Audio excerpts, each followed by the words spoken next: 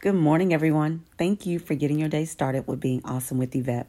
Today's message is Let's Have Peace. The scripture is Psalms 3, verse 5. I lie down and sleep. I awake again because the Lord sustains me.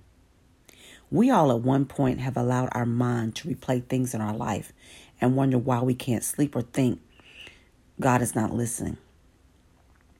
We need to take a day off and just relax our mind and don't think about anything but thanking God for handling everything for us, because we can't change anything when we're causing our own stress by worrying. Let's take the challenge together to rest our mind and give our situation over to God, knowing He got us. I really hope this message was uplifting and encouraging for you to want to change and do the will of God to become a stronger and better version of you. Please hit the like and subscribe button to be notified when I post the next message. Again, thank you for getting your day started with being awesome with Yvette. Have an awesome day.